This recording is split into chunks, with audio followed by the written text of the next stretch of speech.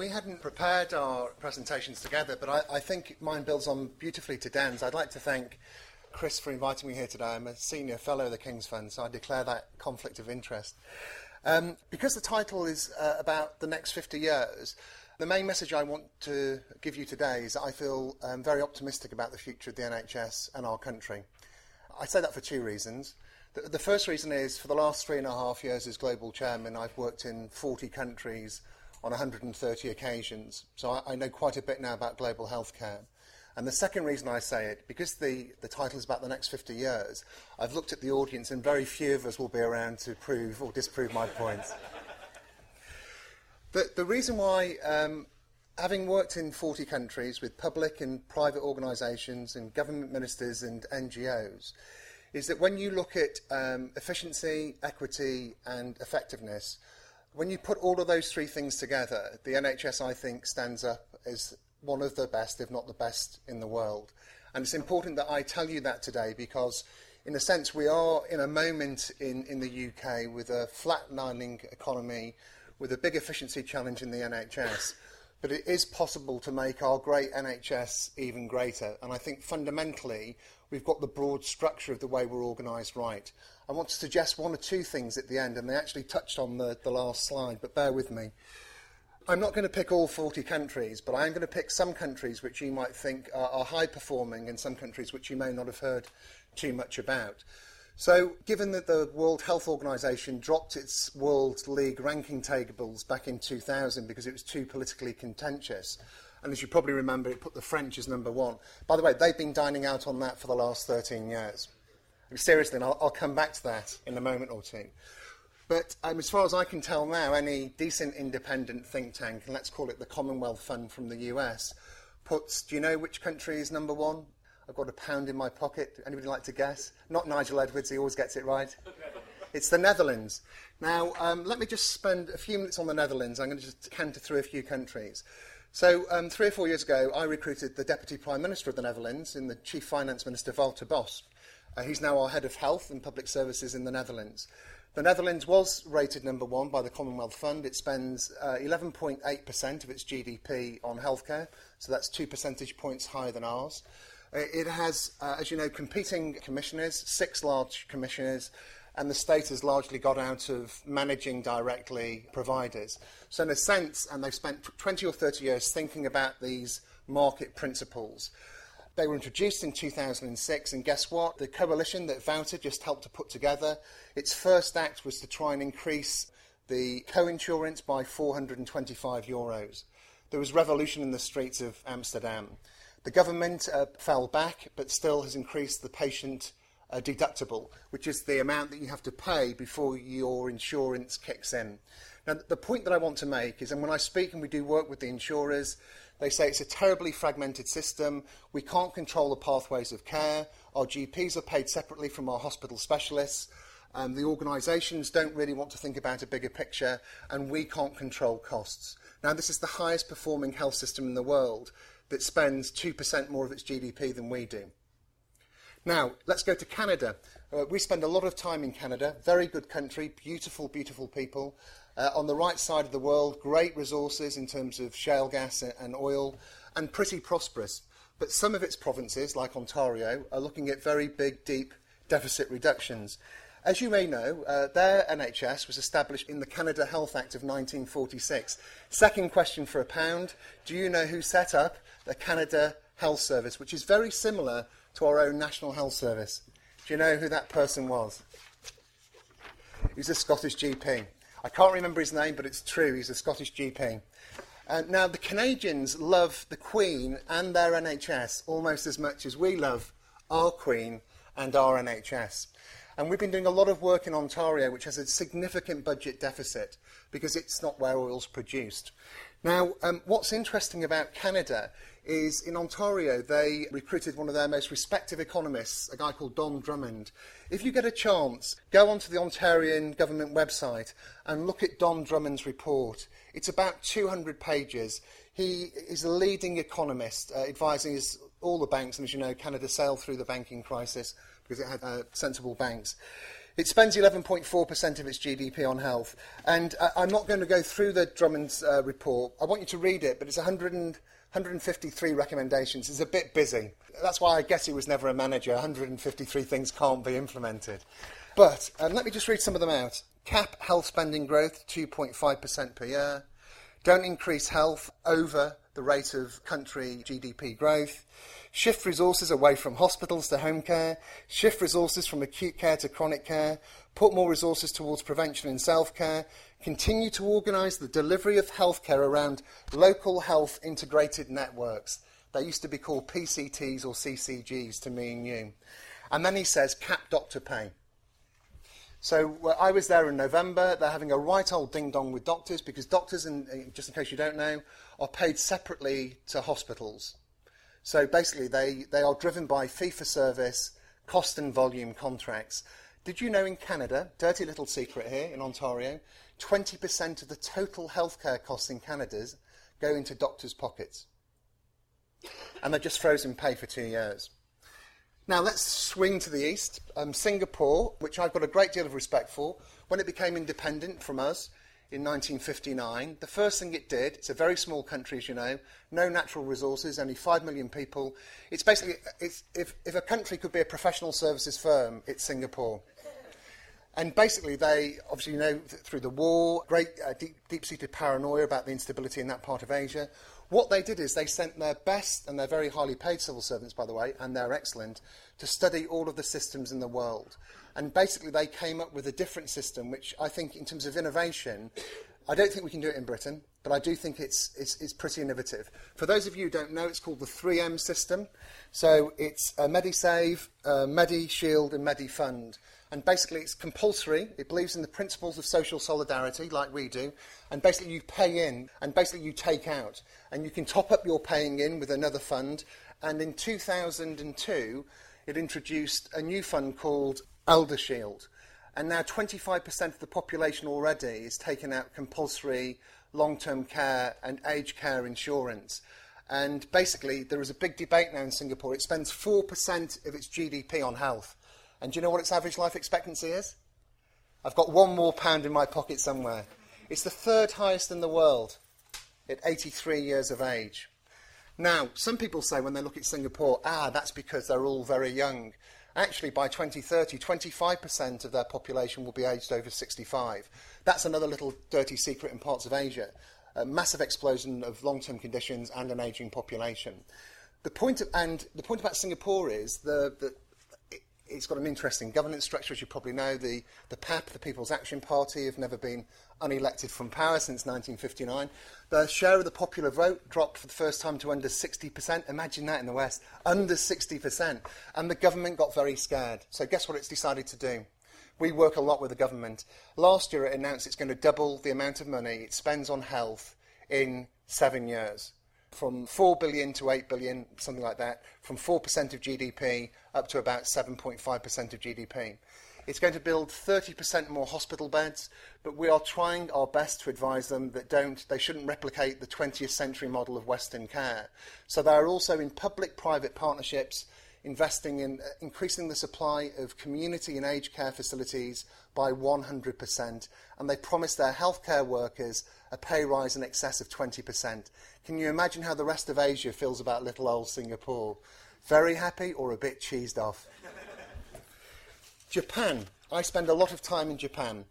Japan, I think, is an amazing system. It's a universal system. It was created in 1961. You know that Japan has the oldest inhabitants on the planet. Do you know what their average life expectancy is? My final 5p. 84.5 years of age. They spend 8.5% of GDP. They have thousands of health insurers. They have thousands and thousands of doctor-owned and corporation-owned hospitals, but they have a single price-setting authority. Now, my love for the NHS is on record. A single-payer system in times of recession is the most sensible thing in the world to have. Single-payer systems are not the same as single pricing systems. In Japan, they have a single pricing system. So this is the truth. The cabinet, every 2 years, sits around the table and decides how much money is going into health and social care, and then tells the thousands of insurers that is the rate of increase. That's it. So they have a very, very detailed costing methodology and pricing methodology, and they go, right, that's all interesting, it's 0.5%. And so what Japan have done, however, and I think this is worth studying, and if there was more time today, we should talk about Korea. That's a very interesting country to study. What Japan did in 2000, because, as you know, they've got the largest number of old people on the planet. I don't know if you also knew that it's depopulating. Its size will reduce from 122 million by 32 million people over the next 20 years, and its economy is sclerotic. So they are fighting hard here to try and reinvent themselves. There are 2 points on Japan that I want you to remember. The first one is, in spite of their economic difficulties, they took a big decision in 2000 to introduce compulsory aged care insurance for everybody over 40. People moaned, they griped, but guess what? They love that system now. That system cost their economy, as far as I can tell, I'm not an economist, somewhere between 1.2 and 1.5% more of their GDP. But they did it. And people are happy. The problem with their pricing approach, by the way, is do you know what percentage of hospitals in Japan are running a deficit? 60%. But the point is, we can study Singapore and we can study Japan to see how we can model our own responses to what will be a pressing problem in the next few years. Now, there are just 2 or 3 more points, if I may, if I've got time, that I want to talk about.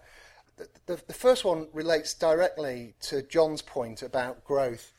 Now, in KPMG, we've been doing a lot of work on workforce. And there's an article today in the Health Service Journal from me on it. There's a piece in the Times this week about workforce.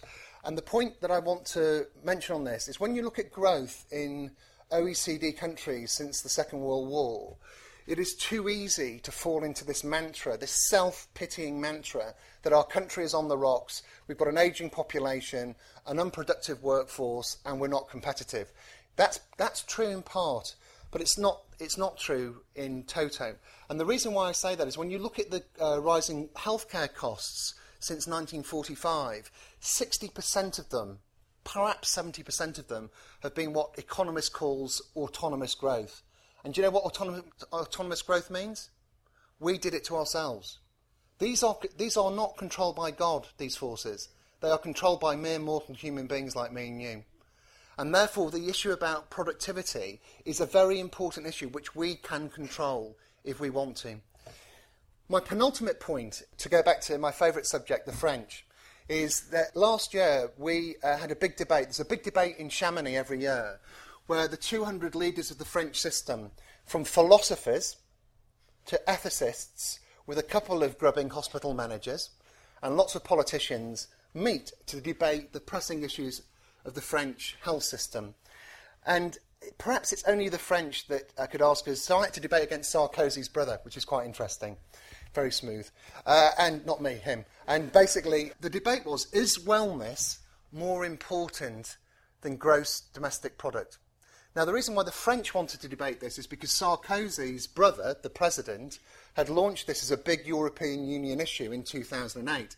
And then, of course, David Cameron and this government have carried on with this. Now, the last slide from Dan, I want to basically reaffirm something which is blindingly obvious. But if you think about it for just a bit more, you'll see it's humanly profound. So the obvious thing from the wellness surveys is that 80% of those reporting good health were happy, but only 20% of those that didn't have good health were happy. So the point is, I know we always say politicians are very sensitised to health because it's the most important issue for people. And your slide was a great slide. But this issue about wellness being bigger than gross domestic product because it measures all sorts of things, the state of our governance, the state of our communities, the state of our education system, how we deal with old people in dignity and compassionate care, a big issue for this week. I think the reason why health is the most important sector on the planet is because it's the most important thing that makes people happy or unhappy as they live their lives, greater than economic transactions which are monitored through GDP. And so I'm going to end up with a question and a research itch that I'd like to scratch. If you buy that the NHS is, I still think, the highest performing system in equity, efficiency and effectiveness, of course we need to do things about the way we control productivity and growth. If you look over 50 years, And if you've read Ridley's, the Rational Optimist, of course our economy is going to grow over the next 50 years. And of course we can afford to spend an extra 1 or 2 percentage points on GDP. All of this, once again, is not ordained by God or your God. It's controlled by human beings. And here's my question. In 1911, when Lloyd George introduced the first ever National Insurance Act, which was the forerunner to the National Health Service, then 3 people paid, as you know, the employers, the employees and the government. And do you know why Lloyd George introduced the National Insurance Act of 1911? We could debate about this all day. There were 2 principal reasons. You're going to love this. Well, I hope you'll love it. The first reason is he was scared about Germans having a higher life expectancy in the run-up to war. And secondly, he was scared about Germany being so strong economically that he understood that a healthy workforce was a productive workforce. Now, it's interesting, when you look at the total sum of what we now bring in receipts in national insurance, I could be correct because I'm not an economist, but it's about 130, 140 billion. If you add up health and social care, what does it come to? Now, I'm not saying that we should go back to 1911. I am saying we need the political strength, as they did in 1911, to think about the next 20 or 30 years. We all know that if you leave a problem to fester, that problem is more difficult to solve. The government is right to make sensible steps now to cap the amount that people pay for their care. I believe in this room just last week, Andy Burnham has launched a very interesting consultation about the future of health and care. But to answer the exam question that I was asked to respond to today, we are a great country. We have a great NHS. It is fundamentally sound. We need principles of social solidarity, but also principles of organisational agility on the supply side. I think it's possible for us to do all of these things. My comment about every system at the moment, it's funny as I travel the world, and forgive me for this small scare word, people say to me, well, what was it like in so-and-so, what was it like in so-and-so? And I've got sort of one-liner now, which I hope you'll find amusing. And I say, same shit, different country. Because we're all facing the same issues. But we can learn from other people, but our system, I think, is fundamentally sound.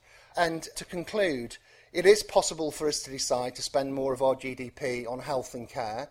I think the separation of health and care is a 19th, mid-20th century anomaly which needs to be corrected. And I think this debate about which is the best way to raise funds between social solidarity or at point of need when you're facing difficulties in your old age is something which we can debate to and fro. But I genuinely think that if we can control autonomous growth, we can have a system that spends more of our GDP as our GDP grows, and we can demonstrate to the world we are the most effective, efficient and equitable system in the world. Thanks very much indeed.